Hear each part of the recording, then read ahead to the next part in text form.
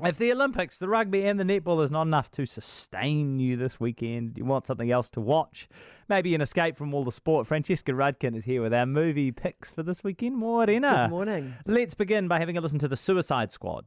I'm not joining your Suicide Squad. We'll see. My court date is coming up. And Miss Wallerton, maybe you could help me out. You're flexing in my door! Everyone stand down. Miss Waller, I don't... Stand down!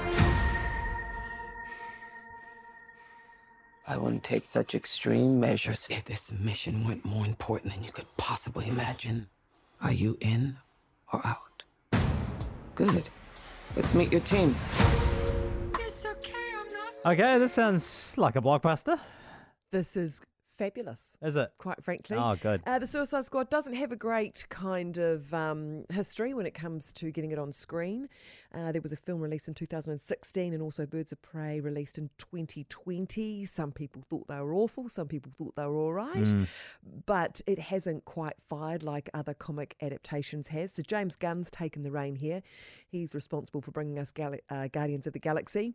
And he has just done a superb job of presenting you with a very full-on, entertaining, laugh out loud, let's just, have a good time comic book adaptation. And I did. He just, basically, I think he just doesn't take the characters or the whole premise or anything too seriously. But has also managed to sort of throw together a well-crafted sort of, entertaining film. It's almost like he wants to provide sort of a pandemic-fatigued world with a bit of anarchy. He's weaponizing polka dots. He kills off his cast with quite a lot of urgency. He's turned Sylvester Stallone into a shark. On paper, this film is just wonderfully ridiculous as it is on screen, but he pulls it off brilliantly. Our villain in this film is a large starfish, which looks like it's walked out of literally out of a kid's cartoon. I mean, it's just wonderfully wacky and refreshing and laugh out loud funny. Yeah. Harley Quinn, played by Margot Robbie, is probably the one character that people will remember and returns. Everyone else is fresh. You've got Idris Elba. A role was written for him. He turns up. John Cena, Viola Davis, Joel Kinnaman from For All Mankind. He rocks up as well. Pete Davidson, Nathan Fillion from the TV show Castle, Peter Capaldi from The Thick of It. There's lots of faces in here that you're gonna recognise. It is an R18. And James Gunn has definitely made the most of that R18. Yeah. It is pretty gory and everything. But I mean, it's been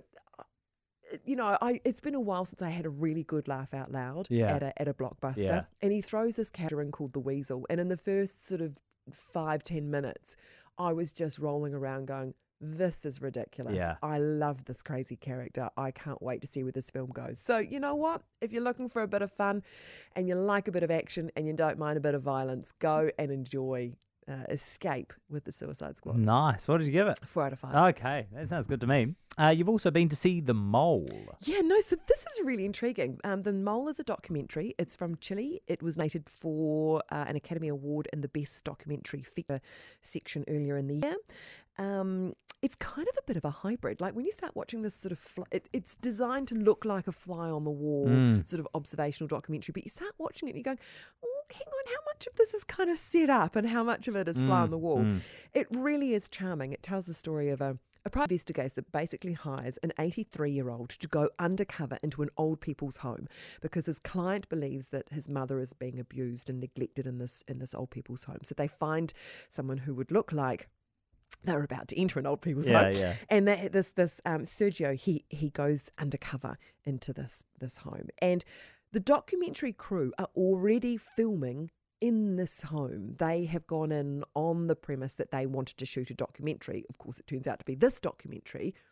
The retirement people don't know that. Right. So the setup is quite complicated and a little bit contrived, to be honest with you. Yeah. They give Sergio, a phone and, a camera, glasses and a pen that he can record video and things on. So it's like they give him these little James Bond gadgets and off he goes, bless his cotton socks, because as you can imagine, he's 83 and it's a bit of a struggle to use them.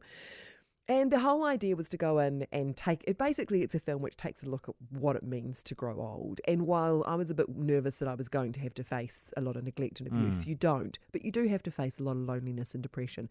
But we get to know these characters in there. Sergio does a very good job of investigating. And we get to know these people and learn their stories. And we, of course, are reminded that just because you're old doesn't mean you give up on your hopes and your dreams and you connecting with people and needing love. But unfortunately, it's also quite thought-provoking in the sense that a lot of these people have essentially been left in these homes and locked up. So there's a lot to think about. But it's a very charming, while it sort of sets itself up as a bit of a mystery, a bit of an undercover, person going into it. It actually takes quite a comedic approach. Right. So it's quite delightful. Only 84 minutes long. Okay. So there we go. Where can you watch it? Just At the movies. At the movies? Yeah, okay, it's on cool. at the movies. Nice. What'd you give it? I gave it 3.5 out of 5. Cool. Hey, Olympics are wrapping up. You've been into it? I've loved it. So look, the women's marathon's marathon's on. underway. They're 11 Ks deep, and they've been running for 40 minutes so far, and so they have another 30 Ks to go. Yep. You're a keen runner. Yep. One step in front of the other, Jack. Well, that's the a approach. great, That's the approach I'd take. These women obviously are running at a completely different level. But just look how still they are. That's the thing that always amazes me about marathon runners, how they, their upper bodies don't seem to, they keep a really, they've got a real economy of movement. Their legs obviously are wearing away, but generally speaking, they're so... Well, you generally should. You should have relaxed shoulders. You should have your elbows down, Yeah. I'm not someone who has any of those qualities when they run. Right. I'm like an egg beater. I'd like to think I look like that, but just slow it right down to a plod. Yeah, and you've exactly. got me. Yeah. But you've obviously been enjoying the Look, game. I have, and I feel very much like you that they shouldn't have gone ahead, but they have, and I've just loved getting behind the New Zealand team. Loved, learning, discovering a whole lot of new names, and I love watching the rising stars doing well, of course, as the veterans. But it's the surprises, isn't it? Yeah, Which, totally. Yeah, which is just so wonderful to see. Hey, thank you.